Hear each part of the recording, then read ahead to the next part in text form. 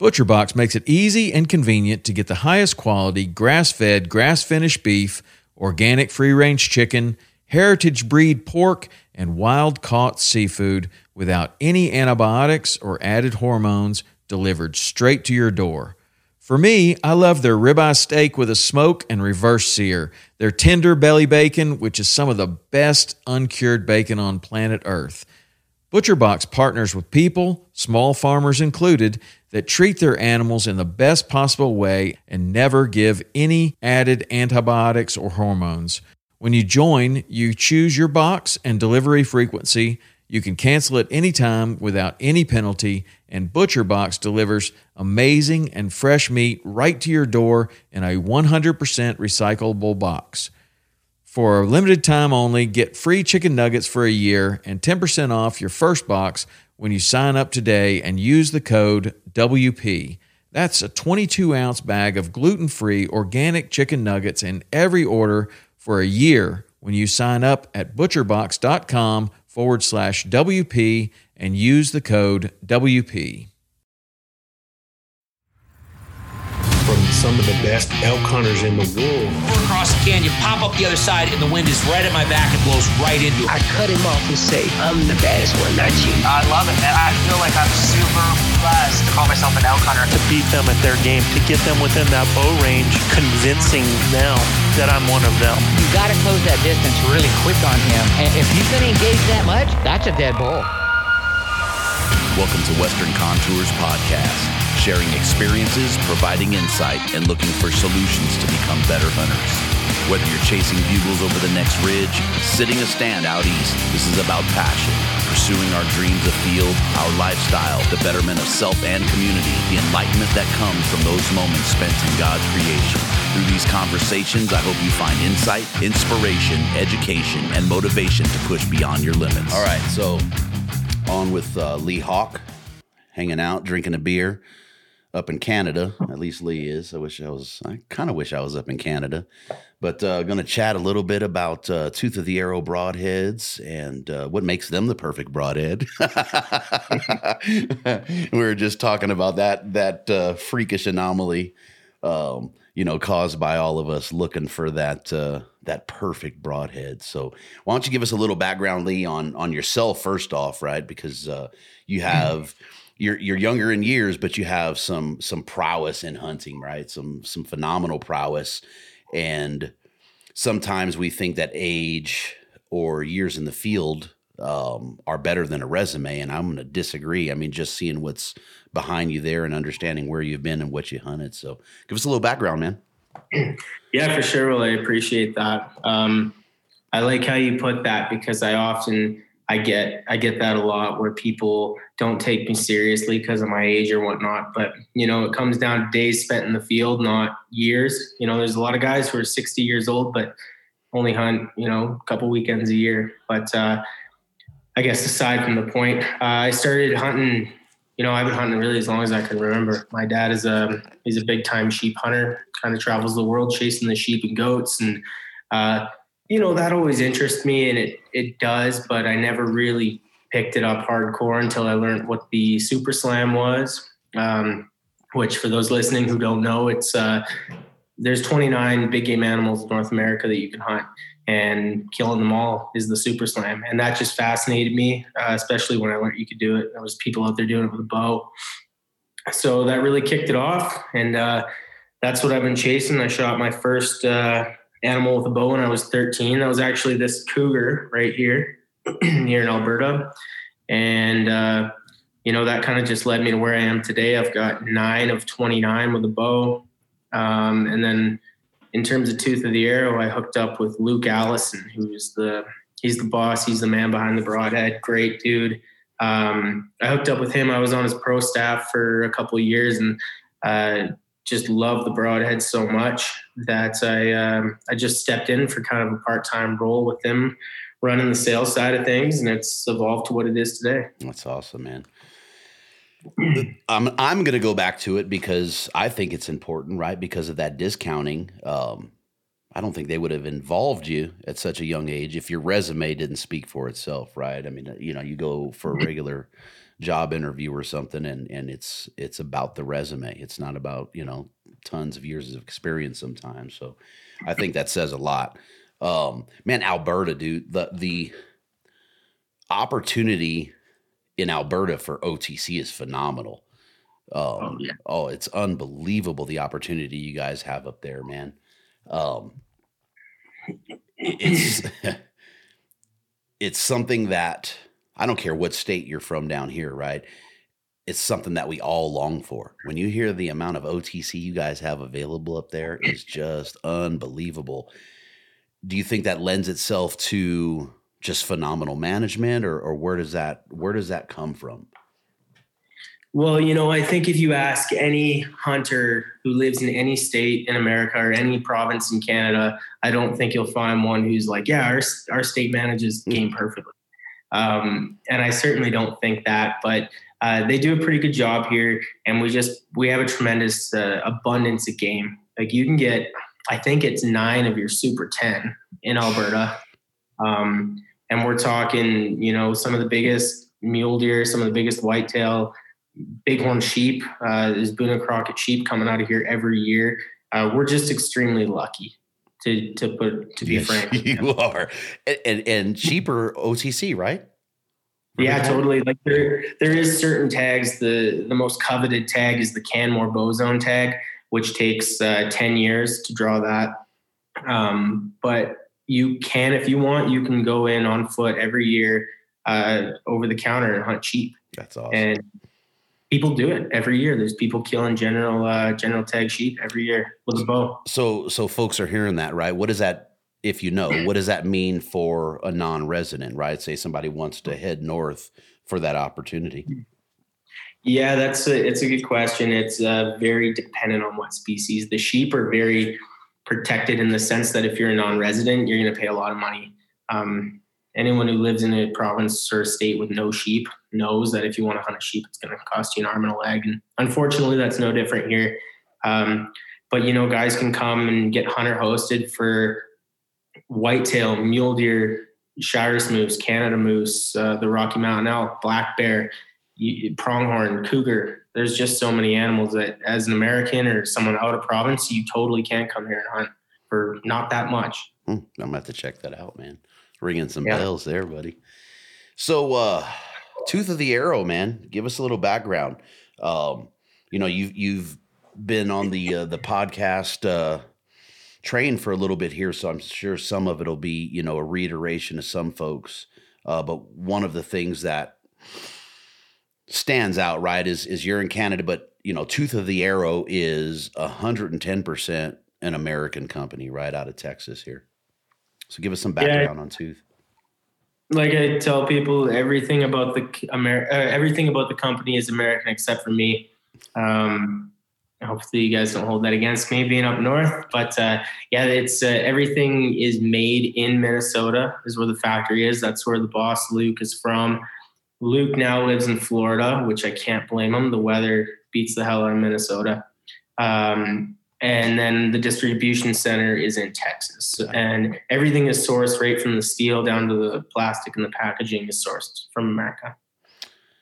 And so I guess why did they start, what makes a guy go, man, I'm going to tinker around in Broadheads, right? And we kind of were laughing about that perfection when we first started, right? And seeking that, and the market is flooded, to be quite honest with you. And there's some great Broadheads all the way down to stuff that I don't even know how it made the market. What makes a guy want to jump into that industry? Yeah, man, like I couldn't agree with you more there. I think in my head some days when I scroll through websites looking at Broadheads, Luke's dad designed the Broadhead, and the design hasn't changed since day one, really. And, I've never had a conversation with him about it directly. So Luke, if you forgive me if I'm wrong here, but I know that what they wanted to do was they thought exactly what we just said. The market is oversaturated with people trying to figure out that next best design. And they thought, why don't we just keep it simple? Why don't we make a simple design? We know the physics of what makes a Broadhead fly like a field point.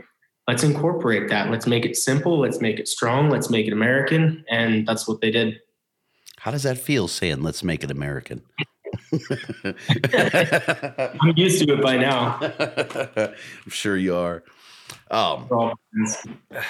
So it wasn't the perfect broadhead, right? I mean, and to touch on that again, and for some people it is. I shouldn't say it that way. But what is the perfect broadhead, right? I mean, we're looking for, good blood trails. We're looking for good, accurate flight. That's the biggest one for me, right? And when I buy a pack of broadheads, it's consistency and build. And I've opened packs of broadheads up, man, and I'm putting them on the scale. And the little scale that I'll use on the desk here, I'll give it, plus or minus 2 on it. So within reason. But I've seen some, and it's just like, damn, that's almost a grain off, right? And for some folks, a grain's not going to matter. I've seen some go higher, but for me, when I build an arrow, I want my arrow to be just about dead nuts on. If something's going to throw it off, I want it to be the amount of glue I put on my fletching, right? Not the stuff that I'm paying my hard-earned money for when I open the pack. So I go through everything, man. I pulled out the calipers and I went, you guys are a 4-blade design, and I went from, blade to blade 1 and 3 and 2 and 4, checking the ferrule on all of them, the overall height and everything. Here we go. And man, so in the last, call it 3 years, I've done a few, right? I'm not going to say I've done 10, 15 different broadhead companies, but I've done quite a few. And folks, Tooth of the Arrow ranked in the top 3 in terms of consistency and build, with overall dimensions, blade to blade, ferrule length, thickness, the whole 9. And the thing that got me the most was the grain weight. That grain weight was less than 0.04 difference. And this is 2 packs of 125s. I got the S Series XL and then the regular S Series. Why don't we talk about that real quick? I'll digress for a second and let you talk about the offerings, and then we'll get into some more of that. Sure. Yeah. I want to go back to that. But really regarding our broadhead, the different ones we offer, like I said, the design hasn't really changed since day one. We've just made it better. We offer the V series, which is vented, and the S series, which is completely solid. All the broadheads are 4-blade, milled from a solid bar of steel. So no replaceable blades, which, some guys don't like that. We love it because less moving parts means less can go wrong. But really, the difference between the vented and the solid, it's going to be a little bit quieter in flight. Maybe it'll wind plane a little bit more at distance or in a heavy wind shot. The vented, I haven't had a lot of issues with it making noise in the air, but the nature of it is a vented head is going to make more noise than a solid head. So we designed a broadhead that we can have the best of both worlds in your quiver at all times. What I do is I carry some vented and some solid in my quiver, because if I'm taking, a 60-yard shot in the wind out here, which sometimes that's the only shot you get, then I'll probably put the vented one on. Whereas if I'm up in a whitetail or a bear stand here, 20-yard shot, it's dead calm, I'll just put the solid one on and they all fly exactly the same. It's funny that you say that, right? So you're a little anal retentive with your gear and your setup too, right? Because a lot of folks aren't going to even worry about it. They're just going to put whatever broadhead they have on there and they're going to take the shot, right? But you're looking for that tuft of hair in that shot, right? You want that accuracy, and you don't want to see that wind slip there, right? A little bit of windage on the wrong animal is going to put you out of that kill zone. So I'm personally not a vented fan. Because of the noise and what we tend to call, jumping the string, that Doppler effect, and it just scares the living piss out of me. I have some venteds that I was shooting for a little bit, and I just didn't dig them. But not to say it's not, I did like your point of, the failure points with a solid broadhead, but then that I go back to the vented there, and there's a failure point, potential on the vented, in my opinion. So I'm a solid guy. That's why when we talked, I was like, I'll take the solids. So you want to go back to the spec and the tolerances. So I'm sure we'll talk about the manufacturing process and then how you guys are getting those tolerances so tight and so consistent. Yeah, I just wanted to mention about that. There's a lot of broadheads on the market that you'll find that are almost perfect in that sense, in the tolerances. But there's a lot of those broadheads, you're paying $100 or more dollars per pack or per broadhead. And that was another big thing that Luke wanted with the company, is to make a damn near perfect broadhead that everyone can afford. Mm-hmm. Okay. So that goes back one more step in that, in me saying that you guys rank, in my book, top 3 in terms of me, checking that, QCing it for my bench or my arrows. So that top 3 includes some high dollar manufacturers. And there's a couple that are, top 5 for me that are in the same price point. But to see you guys come in at that price point with that, man, it was pretty impressive, dude. I don't expect to see that on the scale, because that's where I see the most variance in builds, is on the scale. Most times when I pull the calipers out and I go through that, it's pretty good. But the scale is always a telltale for me. And that was just like, wow. Yeah, a large part of that comes from just the manufacturing process. They start, if anyone wants to go on our website, I think it's on our homepage, you can see a picture of, it starts on literally a solid bar of steel, and it's like they're sculpting a broadhead out of this solid bar of steel. And then it goes to heat treating and sharpening and whatnot. A lot of other companies that are making one-piece broadheads, they do injection molding, which is just, it's a little bit weaker, a bit more prone to breaking. You can get air pockets, and the tolerances will be worse on those. So that's really where that tight tolerance thing comes from. So the difference in something like I'm going to call it a pot metal. I'm not putting that crap on my carbon. Yeah. But your edge retention, right? The potential for failure with those air pockets. I mean, even the cracks that come into the hardening process when they're doing that, that we're not going to see if they're not, QAing like they should be. That's going to end up in your, $35, $40 pack of broadheads. Yeah, totally. That's right. And, there's a lot of companies out there making broadheads like that who have, a big name behind them, a big archery group behind them, pushing them. And there's a lot of people who are afraid to try a smaller company because it's not what everybody's shooting. It's not what takes up 80% of the shelf space at Cabela's. So I always urge people, just go out and try other stuff, because you just don't know what's out there. And unless you really look deep into how your broadhead is made, just because it's made by a big company doesn't really mean a lot. Right. It doesn't mean that it's cream of the crop. Not necessarily. And, and just playing devil's advocate in that, right? It's shot placement. You can put the worst broadhead on your arrow if you choose to do so, and kill an animal. I mean, without a doubt, right? But there's always that risk of a bad shot, that wind hitting, catastrophic failure, upon hitting that animal. And that's something that we don't want to experience. I mean, the worst to me would be having that thing hit bone and see those blades come off, and then that animal runs away and has a slow death. I want something that I know is going to survive penetration, through bone. And we talk shoulder a lot, right? We're not, unless I have a rifle in my hand, I'm not aiming for the shoulder, right? I'm just behind that center mass, of shoulder. Center mass of the animal behind that shoulder.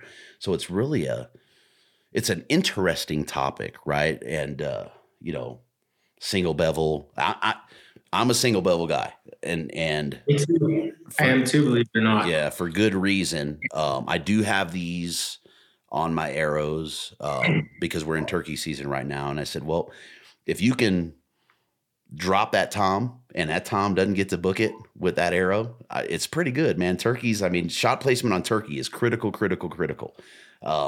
So if you could do it with that on a turkey, or with this on a turkey, I'm sure it can take out just about anything. But what's your opinion of that whole argument about, like we're talking, the pot metal or that injection, versus something that's durable as tooth of the arrow, and versus bone? Versus bone, I mean, you can't beat something that starts solid and finishes solid, really. And like to your point about accuracy, I tell people that all the time. I always like to say, you could throw a stick at the animal, and if you hit it in the right spot, it'll die. Obviously, that's a bit of a jump, but seriously, you can put a field point through an animal, and if you hit him in the lungs, he's going to go the same distance as if you put a 2-inch broadhead through him. Right? Nothing survives 2 holes through the lungs. So when you're looking at different broadheads, there's trade-offs with everything. I'm a single bevel guy as well, and I've been pushing for that in the company since I started working for them, and like a 2-blade single bevel. And all I can say on that is stay tuned. But like, you can't take a 4-blade broadhead like ours and say it's going to penetrate as good as a 2-blade. It just doesn't. But then you take our broadhead and say, okay, well, how does it fly compared to that? How does it punch through a shoulder compared to other designs? How does it do this, right? Everything's a trade-off. And like to what we were talking about before we started recording here, everyone's out there wanting this perfect broadhead. And I'm never going to come out and say that ours is perfect, because I don't believe a perfect broadhead exists. So, going back to the 2-bevel, right, is the last, I don't know, call it year. I think it was last year they really hit around this time, is even a lot of the single bevel 2-blade companies came out with the single bevel bleeders on their broadheads.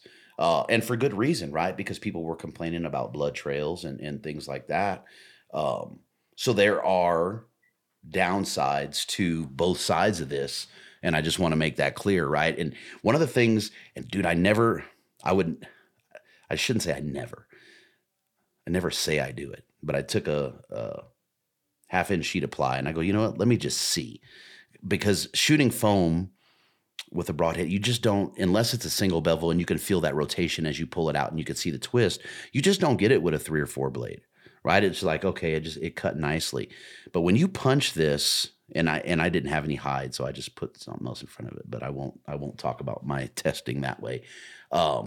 This doesn't really give a 4-blade slice. I mean, this thing is like damn near squared up and opened. I mean, it was like, holy crap. So if you're concerned with blood trails, it was impressive, man.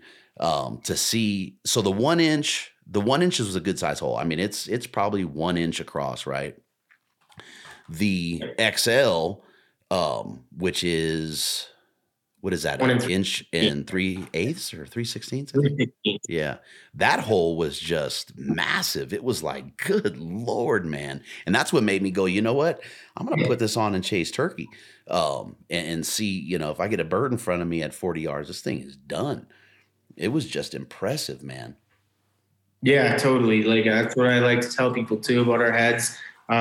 If you live in a rural area, go shoot a stop sign or take an old cow scapula or something, shoot it, and you're going to see it literally punches us freaking square. Yeah, that's out of crazy. And I love that. The 1 inch head, I don't think there's a reason for a compound guy to be shooting a 1 inch head of our design, because they all fly the same, at compound speeds. Shoot the bigger one, man. Why not? The 1 inch heads are really geared towards the crossbow guys, and they fly really well out of crossbows. But then I notice a lot out in Pennsylvania, particularly, is a state where everyone wants the 1 inch, but they're shooting like 20 yards out of a tree stand at whitetails all the time. So I get it. But yeah, man, that's the key of the design that really hooked me when I was just applying for pro staff, was that I found a cow scapula. No, I think it was a horse scapula, and I shot through it, and it was like a freaking square. Yeah, it's nuts. You have to shoot something with these. It's impressive. I mean, when you see it, and like I said, I'm a single bevel guy and I'm stubborn, right? I mean, I'll try things out, but I very rarely change from what's working. And yeah, I got them. Like I said, I put it, well, they're right here right now, but they were in my quiver last weekend as I was out there, trying to call turkeys off a private. But yeah, it's so talk about the design a little bit. How'd they come up with the design? What makes it different? Why does it stand out from other 4-blade? Well, like I said earlier, it's very simple. If you look at her head, it's a very simple design. It's literally 4 blades and a solid piece of steel. The biggest component behind the design and why it flies good, and I very rarely hear people say they can't get it to fly, which I usually chalk up to be a tuning issue or a spine issue, is that it's a weight-centered design. So depending on the model of head you get, but the 100-gram standard head, it's 91% of the weight is focused dead center with your arrow. So it's in the ferrule. And that only leaves 9% of the weight on the blades. And because of our heat treating process, that doesn't matter. The blades still remain super strong. And at the end of the day, that's why a mechanical broadhead flies so good, because it's compact. It's in line with your arrow, and the blades aren't trying to steer your arrow at all. You see some of these broadheads out there, fixed blades that are, they're really big, wide fixed blade, but they have an aluminum ferrule, which is very light, and steel blades. Those steel blades with that aluminum ferrule, it's like putting fletching on the front of your arrow, basically. So we wanted to get away from that entirely. And that's really the core of the design. Yeah, you shouldn't even have, in my opinion, unless you're chasing real small bodied, coos or something, small whitetails down south, you shouldn't even have aluminum sitting out the front. I mean, it's the business end of your killing, right? I mean, you want the best component that your money can buy, right? That's available to you out on the front of that thing. It's an absolute no-brainer to me. So one of the things that's interesting in broadheads, right, is, and I'm kind of a one and done guy. I got broadheads that I shot a dozen years ago that still have pig blood and fat on them. But let's talk about, resharpening, what makes it easy to resharpen, things like that. What's the Rockwell hardness of it? And if we need to, we could talk about the Rockwell hardness and what that means to the broadhead. Man, I wish I brought my spec sheet, but I'm not on my work computer, so I don't have the spec sheet up here, so okay. I can't answer that.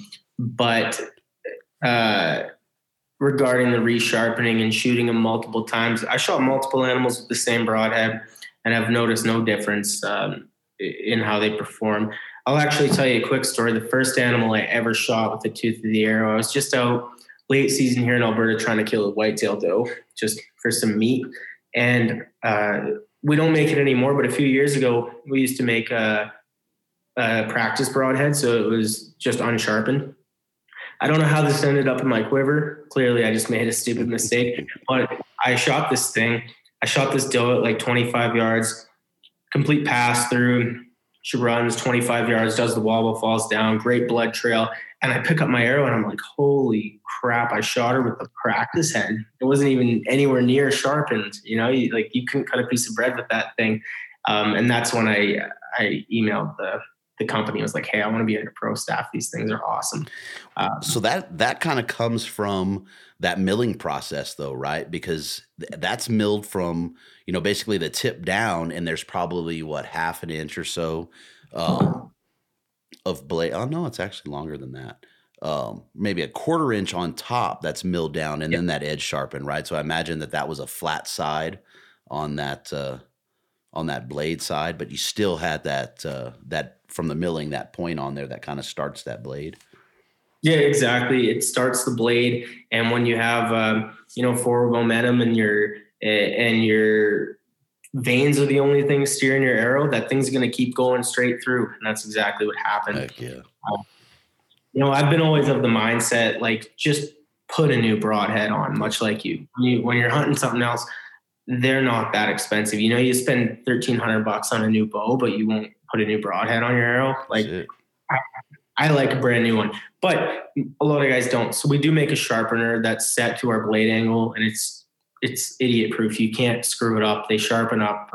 They sharpen right back to like they are from the factory, and I've played a lot with that. And it works good too. You just offered some challenge out there to some guy, because some guy will absolutely screw it up. Yeah, that's right. So that sharpener is 2-inch stones set at the angle of the blade, and you're sharpening two at once as you're honing that in there. Yeah. Right. It's a fine stone, little gun oil or sharpening oil, honing oil. Yeah, gun oil. I've even done it with water. You can do it dry. Gun oil, I think, is best. I put it on the end of an arrow and just so I have a bit of grip and sharpen it up. Good to go. Yeah. So what kind of, if a guy is doing that, or what have you seen in terms of life out of the ones that you've shot multiple animals with? That's a good question. I haven't heard anything from all the people I've talked to. I've never heard anyone saying they shot one right till it wore out. And I guess that's a good thing. Yeah. Yeah, that's a good question. I feel like you could go a long ways on them. I've weighed them before and after sharpening, and there's no difference. Of course, scale tolerance is a thing, but at that rate, who cares? That's a good question, though. Yeah, I mean, you're talking, I don't even know if you'd be, a 100th coming off of after a few honings. You know what I mean? It's negligible at best, and never any issue with them because of the solid build. Cracking at the ferrule. I've seen that before too in some broadheads. Right at the top of your insert, you'll see that thing crack off, but it's typically hitting something hard on the outside, on the offside. Yeah, I've never had that. I've broken blades. Like I won't lie, I've broken the one blade I broke while hunting I was hunting ibex in Spain. I shot this ibex at like 30 yards. It went through behind the near shoulder, slightly cording towards out the opposite shoulder, full pass through. And then I went and pulled the arrow out, and it was like stuck in like some really rocky stuff. And I pulled it out, and there was a blade busted off. But, going through a scapula and then another 30 yards beyond that, I'm not going to complain. The only other issues I've had are I shoot into a big pit of sand. I like to put a tennis ball in the middle of a big sand pit, and that dulls the blades pretty quick on anything you'll shoot. I mean, sand. So, but in hunting scenarios, I've only broken one blade. And that's not even, I don't even know if you can count that, man. You got your pass through. You know what I mean? I'm sure somebody will say, hey, I broke this, but if it passes through, you killed your animal and you hit rock, man, it kind of is what it is at that point. Yeah, that's right. Like, how many times do you hear a guy come home, he's super pumped up about his animal, but he goes, but you know what ruined the whole thing is I broke my broadhead. $10, at $35 a pack, it's about, $12 a broadhead. I mean, and honestly, in the market right now, that is pretty inexpensive, man. I mean, considering all things considered, right, and where we're at, I got to imagine you guys have been looking at it with your eyebrows raised for a little while now with everything going on, the cost of steel and whatnot, and holding that price point, man. That's a solid deal. I don't care. Yeah, it really is. I mean, it costs a bit more for me to get them from the States before I was working for the company. And, it's even then it's not a bad deal. No, not at all. Especially if something, you could rehone that thing and keep flinging them. So what else sets it apart, man? Give us the proverbial elevator pitch. If a guy is like, I don't want to hear anything, but why should I shoot this broadhead? What's your song and dance there, so to speak? Well, I'll probably be repeating myself a lot, but it's a 4-blade, one piece, milled from a solid bar of steel, made in America. That's it. I think a lot of the made in America that's gonna turn some heads right now. That is definitely a positive for a lot of folks, me included, when it comes to it, man. Yeah, we just rebranded our packaging too, which even promotes that image more. It's definitely a big thing. Even in Canada, people would rather buy something made in America than from China or Taiwan or whatever. It's a big thing. Yeah, I mean, I won't even go down that road. as much as it's tugging at me, buy American. That's all I got to say. So, man, let's talk about the 9 out of the 10 or the 9 of the super, man. How's that looking, and what have you projected that out? Do you know when you think you project to hit that 27? I haven't projected it out too much. It's obviously I think about it, but the Super Slam's a lifelong goal. That's a tough thing, financially more than anything. Some of the animals aren't that hard. You can go I spent the Coos deer is not that hard. Pronghorn is not that hard. You book a hunt, you go kill one. Recently, I did the Doll sheep a couple years back. That's a hard hunt and expensive. So the goat hunt, the mountain goat, I did that in BC 2 years ago. 9 days out there, just boots get wet on day 2 and they don't dry out till you go home. That's pretty miserable. But yeah, I've got 9. I should have a few more, but you know how it is with bow hunting. Realistically, I say if I can get the whole thing done by the time I'm 50, I'll be thrilled. Yeah. Even if a guy can go and take one animal a year, that's a 30-year goal. Yeah, absolutely. I spent some time with Dennis Dunn, and he did it with. I know Dennis quite well. Yeah, do you? Yeah. So he did it with Traditional Man, and he and I were supposed to record, and I'm trying to finish the book. It is just what an amazing goal, right? And a lot of folks don't even realize they're doing it as they're doing it, and then they're like, "Oh, this is what I'm on track for." And that was, the case with Dennis. And oh man, some of the stories in that book are just phenomenal. It's just an amazing thing. But I think it took him 30 some odd years to do it. Yeah, and that's totally realistic. Yeah. Dennis, he's a legend in the barebow scene. He did a little bit barebow compound, but mostly recurve. That's unbelievably impressive. To take a white-tailed doe with your recurve is impressive. Nathan Anderson, he got the whole thing. He got the whole Super Slam with a longbow, which is crazy. Good friend of mine, Frank Noska, he's a compound archer. He's working on his 3rd Super Slam with a bow now. That's crazy, man. It's nuts, man. How long it takes some of these guys. Tom Miranda, TV guy, I think it took him 4 trips to get his desert sheep, which when you think about the cost and the time on that, that's a commitment. That's the part that I think gets most people, right? Is that re-upping on the missed opportunity, on that hunt that you might have saved money for 10 years, 5-6 years. Guys are refining their homes and stuff to get that done. And I don't think people realize it is an endeavor of commitment more than anything. An endeavor of commitment. It's crazy to think what it takes to get it done, man. Yeah, I think about that a lot, and it's really unfortunate, in my opinion, that it is expensive as it is to go get some of these animals.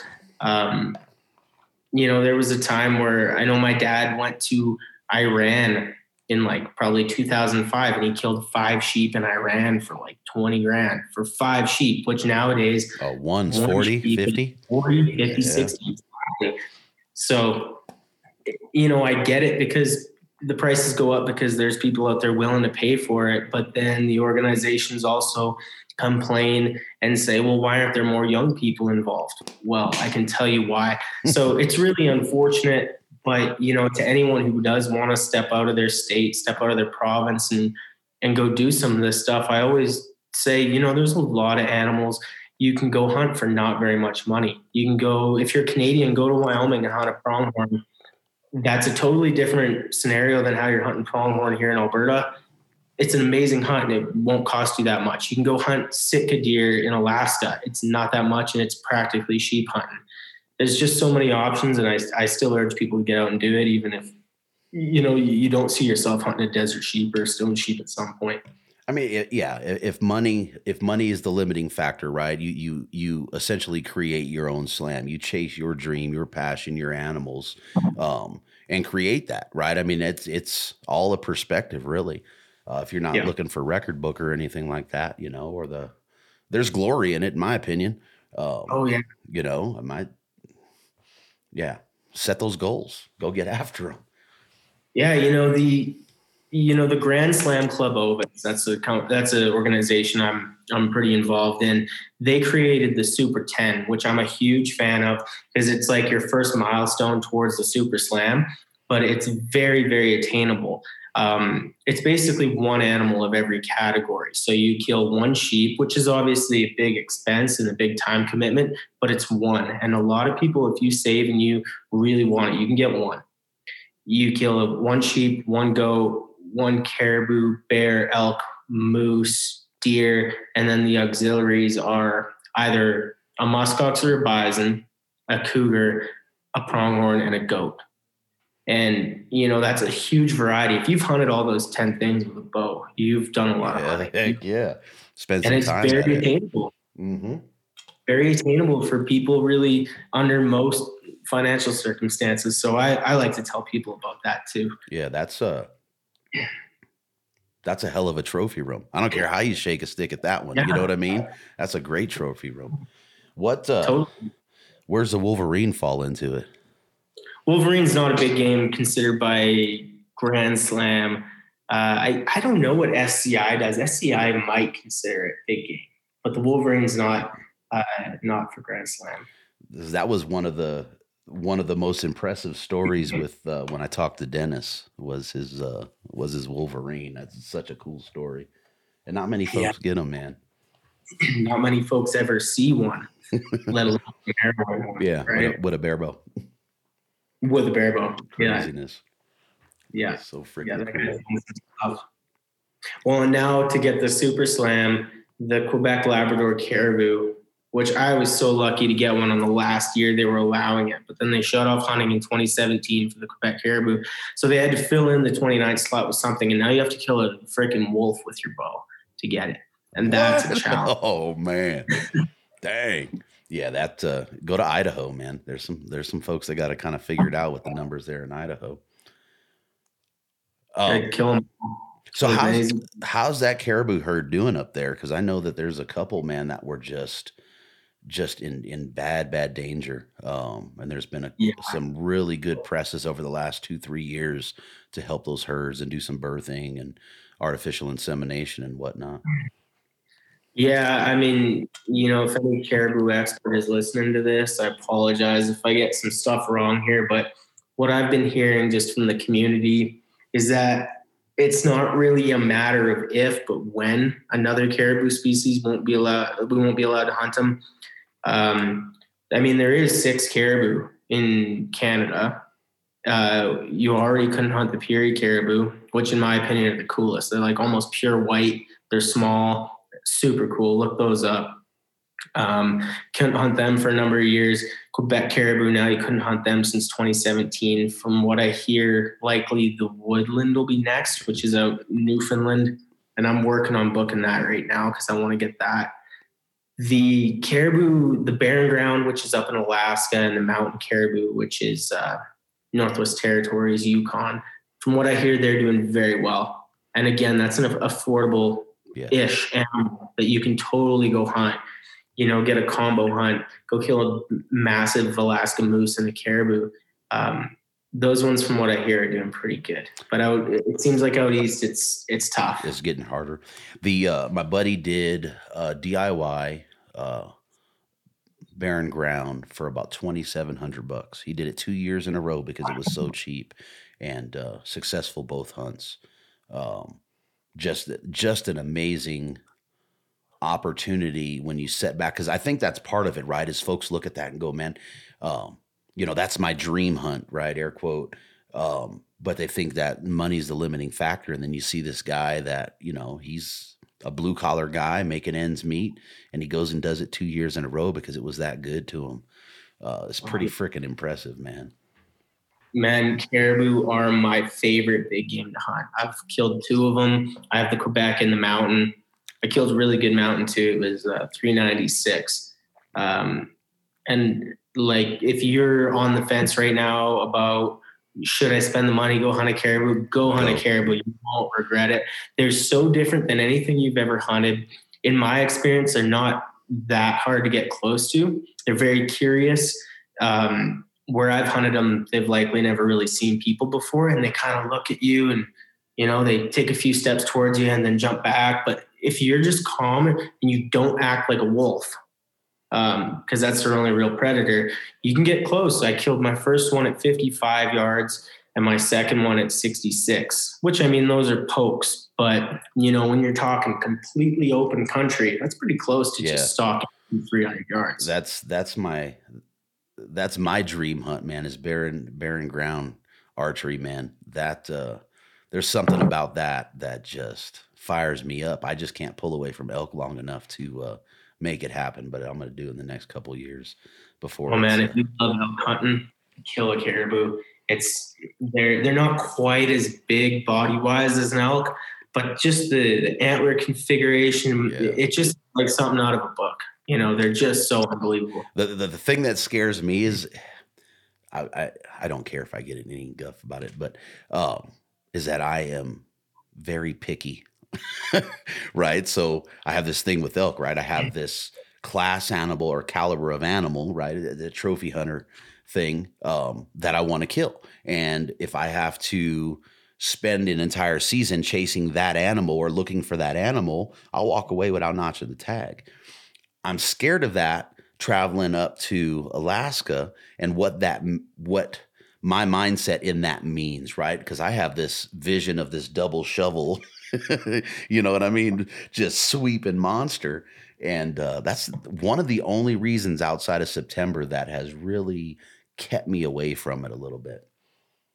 Yeah, you know, that's the nature of booking hunts. And unfortunately, there's so many of these animals we want to hunt that you can't hunt them alone. You have to go through an outfitter. Do your research, talk to them, get pictures. If you're a bow hunter trying to book a bow hunt, talk to them and say, hey, do you specialize in bow hunting? Because there's a lot of guys who would be like, yeah, we can take you. Don't go with those guys. Go with the guys who are like, yeah, we take a lot of bow hunters. Yeah, I had one of the gentlemen I talked to, I was talking to him and, you know, I'm telling him I want to bow hunt him, blah, blah, blah, blah, blah. And he's like, man, you know, I'd really suggest you bring a rifle. And I was like, okay. And that was kind of my response, right? Okay, this may not be the guy for me because that's not what I want to do. I want to go up there, have a goal in mind, and I want to go chop at that goal. I don't want to, you know, day 6, take the easy way out. I'd rather suffer through day 7 and have that long, miserable jaunt home. I don't know if I'd rather that, but it's about the goal, right? It's about accomplishing what you set out to do. Yeah, totally. And, you know, Tom Hoffman, super slammer, bow hunting legend, if anyone knows him, he once told me successful bow hunters don't take a rifle on a bow hunt. And that's entirely true. That's it. In every, and you know, I always go on these hunts too, and I want a boot and crocked animal, you know, but how often does that happen? You know, I've got one boot and crocked animal. It's that mountain caribou.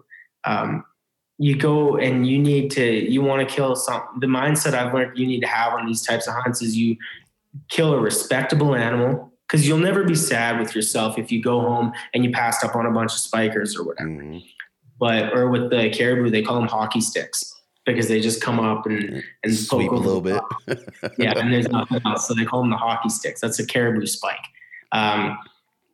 You'll never be sad with yourself if you go home and you didn't shoot one of those. But, you know, to go on a hunt like that, kill a respectable animal, it's something you ought to be proud of. Heck yeah. That's it. Well, shoot, man, why don't you, excuse me. Why don't you drop all the contact info for Tooth of the Arrow, man? And if you want to, let's definitely share yours, right? So people can put a name to the face and then kind of look at that proverbial resume via social, man. Sure. Yeah, I'm Hauck.bowhunter. It's HAUCK.bowhunter on Instagram. I'm private, but I don't know. I'm just like that. But follow me. I'll let you follow me. I'll follow you back. Tooth of the Arrow Broadheads on Instagram, Facebook. We're just getting our YouTube account going. Check us out. We really appreciate it. Yeah, I appreciate the time, man. I appreciate, when you reached out, I was like, I want to do it, but please send me something so I can, you know what I mean?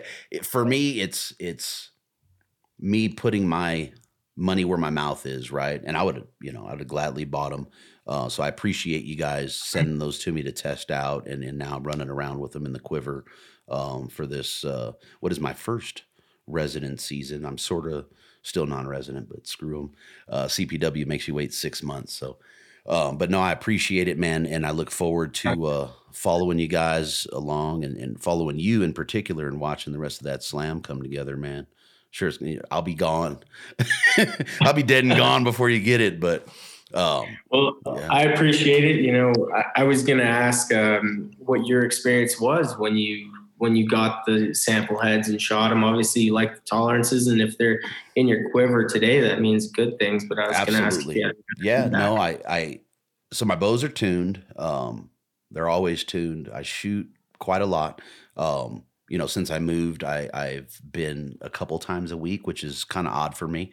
But I threw the target out, dude. I started at 30 yards and shot them. I was like, okay, that's right. And went immediately out to 50 and saw no difference in anything shooting out to 50.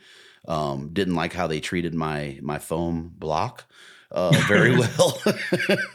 So I went and I grabbed a little cheapy layered foam thing for $40 and shot a bunch with them before I committed to taking them out on this turkey opener with me. But they fly very, very nice. I didn't see any difference in my flight. I'm anal, so I shoot two bows. I have my 80-pound bow, which is my elk bow, and then I have my 70-pound bow, which is my everything else bow. I shoot at the same trajectory, the same FPS, 273. And I mean, no difference, man. My windage was right on. I didn't have to tweak the sight, not a notch or anything. So it was impressive to shoot them. But like I said, for me, the spec tolerances, knowing what goes into manufacturing and then understanding that not everything is perfect when it comes off the mill. And then when it goes to sharpening, even more so, right? So what it told me about the company is that you guys are QAing your product before it leaves. And this isn't a single pack of broadheads, right? I only got two, so everybody understands that. But to see the tolerance be so tight between 6 broadheads out of 2 different packs, basically in a different configurations, the regular S series and then the XL, to see those tolerances pretty much in weight match up across I was impressed, man. So that's why they're in my quiver. It's pretty. I'll send you a picture of all the broadheads that I have in one of my little Rubbermaid totes because I'm so anal about it. And it goes to that thing, right? If it ain't broke, don't fix it kind of thing. Yeah. And what I have been shooting has just been performing for me, right? I didn't have any reason to put these on outside of testing, but it's in my head, it says a lot that I took them into the woods, right? It was pretty impressive what I saw. And then that I'll call it the blood trail on the wood. I mean, when that thing squared up, I was blown away. I was blown away by that. It was a trip to see that. I've never seen that. Man, I'm so glad to hear that. That's been exactly my experience, and the hundreds of people I've talked to, 99% of them, that's their experience too. And if that 1%, if you're someone out there who just kind of feels only mechanical shoot really good with your setup, I get it. I've been there too. Get your bow checked out. Get your arrows checked out. You might have the wrong spine. Your arrow rest might be off. Get it checked out, because you can get any bow to shoot a good fixed blade broadhead right with your field points every time. And I really appreciate you providing that sentiment. Yeah, absolutely, man. Like I said, I appreciate what goes into these. Assuming, right? I'm assuming I know, but it's evident in performance. And then, like I said, those tolerances that I saw. So good on you, Tooth of the Arrow. So everybody, if you're interested, toothofthearrow.com. There's always, get on the mailing list. There's always some kind of discount code going on. If you get on that mailing list, stuff's flying out. It's worth the money. If you're into 4 blades, you should be shooting these broadheads for sure. If you want to test them out before season, get on it. We can set up a discount code. So I'll give you that. Okay. Guys, check the description below this podcast, and you'll find, I don't know what it is yet, but we'll put the discount code for 10% off in the description. There you go. All right. That's even more reason. Cool, man. Well, I appreciate the time, dude. I'll let you get back to it, man, and I'll be in touch with you. Okay, man. Thanks. Thanks. Appreciate the time. Yes, sir. Take care.